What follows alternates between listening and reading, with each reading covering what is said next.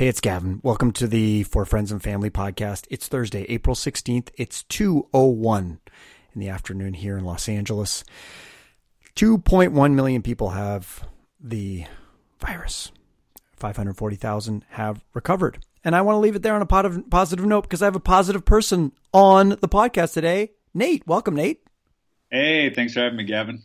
Now, you are not a long-term friend of mine, and that's generally who I've been interviewing. In fact, I just met you yesterday, but we had such a great conversation that I wanted to get you on the podcast because I think a lot of people can learn from you. Tell everyone what you do. Yeah, so I was a former manager at Inc. Magazine, suicide prevention counselor, and also a cattle rancher in the Australian outback. So that's what I did, and somehow that led to me being a coach. I help usually business owners and artists with strategy, mindset, and emotional resilience. And I also cover these topics as a writer. I have a column on Thrive Global, and I have a blog on Medium. Okay, we are going to talk about four things. Everyone else they're like, oh my God, I'm going to get coached. I don't want to be coached. I don't need anything. I'm doing fine, thanks. And that's why I wanted to have our conversation is because it was great. You know, I think what you do is important. And we don't want to talk, you're not a life coach. You're not one of these crazy people out there who are like, okay, I'm going to help you steer your way through the world. Because that's not what you're talking about. There's four key things we're going to talk about, which I think are exciting. Be grateful for assholes. I love this. That's going to be the name of the podcast, I'm pretty sure. Stop coddling yourself. Sort of life coachy. Not gonna lie, but that's still fine. Way too much time is screwing you. That's sort of true. And why you can't complete your 10-year goals in 6 months, or your 10-year goal. I put S on the end, but why you can't complete your 10-year goal in 6 months. Okay, let's try. Let's start with the first one. Be grateful for assholes.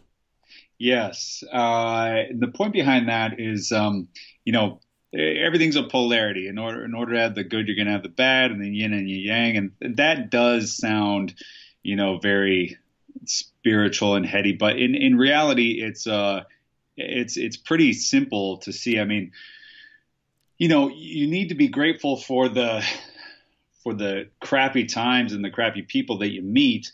Not because they somehow make you tougher, although that is obviously good, but more along the lines of my point is like, without them, you wouldn't recognize the things that are actually good. Now, what if you're like me and you're the asshole? Then what should you do? if I'm you and I'm the asshole, if I'm the asshole guy in your life, right? And you're saying be grateful for assholes. Now I've come along and I'm the asshole guy that has made you sort of look at your life differently, which I love, by the way, this whole idea of like, because we spend a lot of time dealing with people who I think is mostly cultural fit, but it's like, people grate you the wrong way. Like, let's define asshole. What do you mean in this article that you wrote? What do you mean by asshole? Sure. Well, I mean, an asshole could be anybody who, from somebody who cuts you off on the road or is just a jerk at the supermarket, but it can also be, your boss, just general assholes. So people that don't agree with you, or people that that you feel offended by in this giant offended culture. Is that what we mean by it? Like, because I mean, there's lots of people out there that when I lived in New York, they're just New Yorkers. They're not being assholes. That's just the culture. Right. Yeah. And so that's why I just wanted to get into the bottom of it. It's someone that gives you a negative, that makes you feel, where you're like, what are you doing? Like that sort of thing. That's what you mean by asshole. Yes, that's what I mean by asshole. And speaking of running into assholes in New York, if you expect, if you move to New York because of all the good things and you expect there to be no assholes, well, then you're kind of the asshole. Yeah. Why would you move to New York expecting there to be no assholes? Like you got to. I have a very New Yorker personality, even though I live in Los Angeles. But I am Canadian.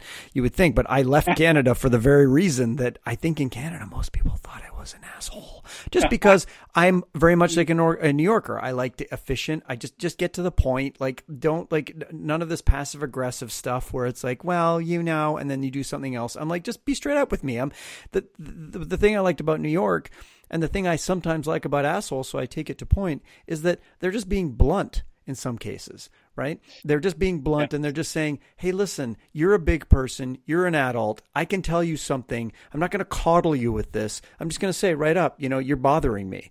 And I may feel that you're an asshole, but at the end of the day, there are some assholes that have good intentions. Yes. Okay. I see where you're coming from. I absolutely agree with that. I'm from Nebraska, so people in the Midwest are generally kind of similar as what you just described in Canada. They're kind of passive, and if they want something but they don't tell you up front, that can make them passive aggressive. And I think that's a real asshole. What I mean in this situation is that even a situation can be an asshole like this. The coronavirus is an asshole, but only when it happens do you realize how much you enjoyed the things that you did that you took for granted. So, when you meet somebody, when you meet your partner or something like that, what do you say? You say they stood out from the crowd. Well, you need the crowd, or you need past douchebags you've dated or whatever to make you realize who are the keepers. So you need those people in your life. And sometimes the worse things get, conversely, the better your experience when you're experiencing really good things. Well, let's move on to the next thing then, because I think that, the stop coddling yourself. What did you mean by that? Does that sort of go back to this whole idea of like, be grateful for assholes? They're telling you something about, and stop coddling yourself. What do you mean by coddling? No, with coddling, we live in this age where everybody needs to be heard and everybody needs to be understood. And if you're not understood, then somehow that other person's the bad guy.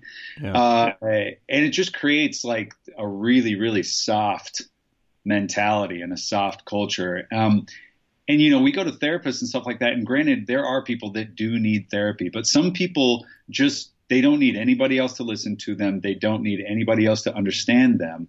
They just need to do these two things that I really love, and stop it and do it. There's this great article, or this great sketch on Mad TV with Bob Newhart, where this woman comes in and he plays a therapist. This woman comes in, she's got all these problems, and he's just like, stop it. Like, that was his therapy. Just stop it. Stop doing what's bothering you. So, yeah. I mean, of course, sometimes it can be harder than that. But sometimes you just need to, like, get the hell out of your head. If you're in bed and the covers are warm, just get the hell out of bed. No one's going to take pity on you for how warm your bed is and how you just couldn't get out because your brain was – no, just get out of bed. Sorry, go ahead. Oh, and then there's this other great video probably a lot of people know. Shia LaBeouf standing in front of this green screen. It was parodied ages ago. And he's just like, do it. Oh, yeah. And it's such a good video. Like, when you really look at it, it's like, yeah, just do it. What? Get out of your head. No one cares what you're going through.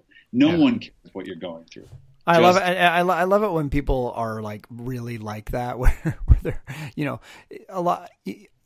I think you have to just you have to set goals and go and do stuff, and just say you're going to do it and go and do it. And that's the thing, is that a lot of people say they're going to do stuff, but they don't actually do it.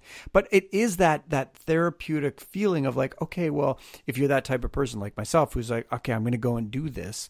But when I say I'm going to go and do something, I've usually thought about it. I'm like, okay, I'm going to go and do that. And I think that that's where people sometimes fall down, and then they feel bad about themselves because saying, well, I'm thinking about all these things, but I don't do any of them. It's hard. It's hard to do stuff. Yes. And that's why I, am able to have the profession that I have. So these aren't things that I just like, I'm not this harsh with clients and stuff like that, but I do bring them up every once in a while because sometimes they are in a position where they should just stop, coddling themselves and just go and do it. So I played football. I had coaches that were hard on us. I'm not going to be hard on my clients, but I will push them outside of their comfort zones. Because, yeah. Well, let's get on to number 3. Why too much time is screwing you? This is the leisure culture that we're in. We all have jobs and that sort of stuff. But what do you mean by why too much time is screwing you? I have so many things I want to do. I have this list of 100, I call it, that I just want to, these are all things that if I had all the time in the world, I would just end up doing. And I no, for no other reason than I just love I love them. I've got lots and lots of ideas that I want to do. So I write out this whole list and I keep stroking them off when I get them done. Not goal oriented, just because I know I'm going to have a fun time doing them. So why is too much time screwing you? Sure. Well, this goes to what's called Parkinson's law, which, if you're not familiar with it, it says that you'll complete the project in the time you've allotted. So if you give yourself a week to do it, you'll do it in a week. If you give yourself a day to do it, you'll do it in a day. Now, during coronavirus, a lot of people have so much time, and they have similar lists to what you have, but they're overwhelmed by the time. They're overwhelmed by filling the day. So they either expand upon their bad habits, the idle, idle hands is the devil's work or something like that. Not going religious or anything here, but you'll sit around, you'll masturbate.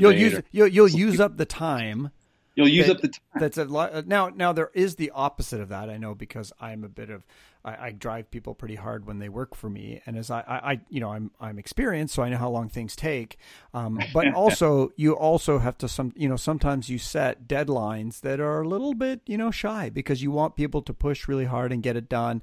But you have to be careful, because you can burn people out, right? So I think you're more talking about people when they're at home. I mean, what we have on our fridge is something called Before TV. So we make a list of all these things that you could just have to do one of them before TV. So it might be like we have to sign some documents, or we have to, look at our credit card statement or something that takes, 10 or 15 minutes, but it's so easy just to get in front of Netflix and then, go and then it's gone. And then you feel bad about yourself the next day. But if you limit yourself a little bit, or you do one thing before, I think the one thing I've learned through my whole life, which it sounds like you are sort of imparting on your clients, is this idea that you just have to get started. And sometimes if you just get started, it's amazing how quickly you can get things done. Like this podcast, for example, I've done up to now about 34. This is my 35th podcast I've done in 2 weeks, right? And I just said I wasn't going to do anything crazy. I got a platform. I use Spreaker, which is really easy. I use Skype, and I use a call recorder that I paid $30 for, and I record it. And I just said, I'm just going to have conversations with people about stuff, right? I don't really care what anyone else thinks, and if anyone else listens. Now, people are listening, which is great, but I just wanted to be able to have this whole thing. So I just started doing them, and I started calling my friends, and, we were we weren't doing anything during COVID, and we were having now I've got this great format, right? where I just go and have conversations with people. There's nothing, I get to the point right away and all that sort of stuff. Now I am yammering on a little bit, and people are like, dear God, please make him stop. So, okay. So why too much time is screwing you? I get. Let's go to the fourth one. Did you want to, go ahead. One thing before we end that. And that, I like you were saying, you don't try to make it the most perfect thing in the world, but gradually it will become better, and you'll get more in a groove.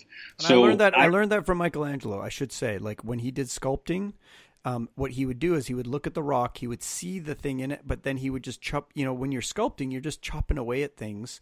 And then you get to the thing, you don't end up with the perfect rock right off everything finished. You have to get to a point. And I think that's where I learned some of what I do is I'm like, just get started on it. You may not be the perfect, may not happen, but at the end of the day, it could be good. Anyway, continue. That's just more about me. And as you know, I like to talk about me. This is all about me. This is my show.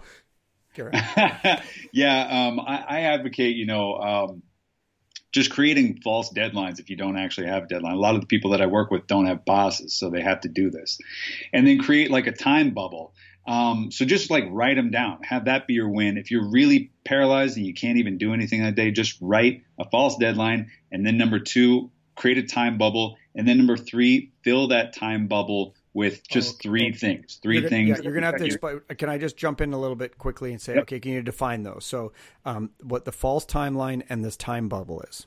Sure. A false deadline would be like, I'm going to complete this, by this date. It's just a deadline. But if nobody's making you do it, you just got to create it for yourself. That's what I call a false deadline. Okay. And then a time bubble is just simply like, it can be a 10-minute time bubble. It can be a 2-hour time bubble. But you fill it with whatever you want. And that bubble, it can float around during the day, but I recommend having it right when you wake up, complete your first thing. And then fill it with just 3 main things. And they talk about this in Strategic Coach, Dan Sullivan. Just pick 3 things that will move you ahead each day. At the end of the week, you'll have 21 things. At the end of the year, I haven't done the math yet, but you'll have, that many wins. A lot. Yeah, just little by little. Stop overwhelming yourself. The rule of three is pretty important. I use it a lot. Like I make, I used to, for my business, and I used to tell the people, the staff that work with me, as I'm like, you do three things that's going to move our business forward today. Like, what are they? Are you going to send 3 emails? Are you going to make 3 phone calls? Are you going to follow up with 3 things? But 3 things that are actionable things that you do. Usually it's email for me, or I contact someone or something like that. And I just say, okay, once I've done those 3, I said the rest of the day is a win. And especially at the executive level, they say if you complete 1 thing a day, you're doing really well. Yeah, the rest of the day is a win. I think that's really important. So. Okay, let's go to the 4th one. Why you can't complete your 10-year goal in 6 months. What does that mean? Sure. This comes from Peter Thiel. I didn't make it up. But this is the value of thought experiments. So a lot of people, when they do thought experiments, they immediately reject them. They're like, oh, that's not possible. The point is not to think it's possible. The point is imagine it's possible, and then how would that happen? So what this does is it helps you clear a lot of the crap.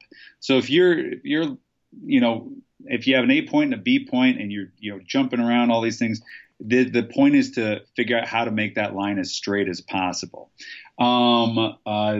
The Magic of Thinking Big, I can't remember the author off the top of my head, but he's like, okay, imagine you have to get rid of the prison system in 5 years. Yeah. All of his students are like, that's not possible. That's not the point, is to think it's possible. The point is, if it was possible, and if you had to do it, how would it be done? And that's and just to interrupt is that's what COVID has done. Like, I know personally, we were selling a house up in Canada, and what would have taken 5 years to change the laws, they did in 2 days.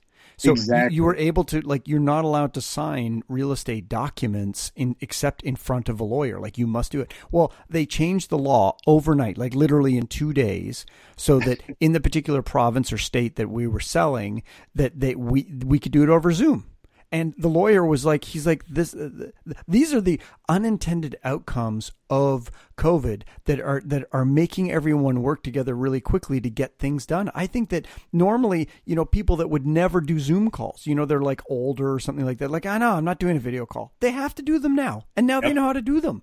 So I think that's sort of what you're saying, is that this idea of, like, sure, it might be a 10-year goal. And I think, isn't it Bill Gates that says most people overestimate what they can do in 10 years and underestimate in a year?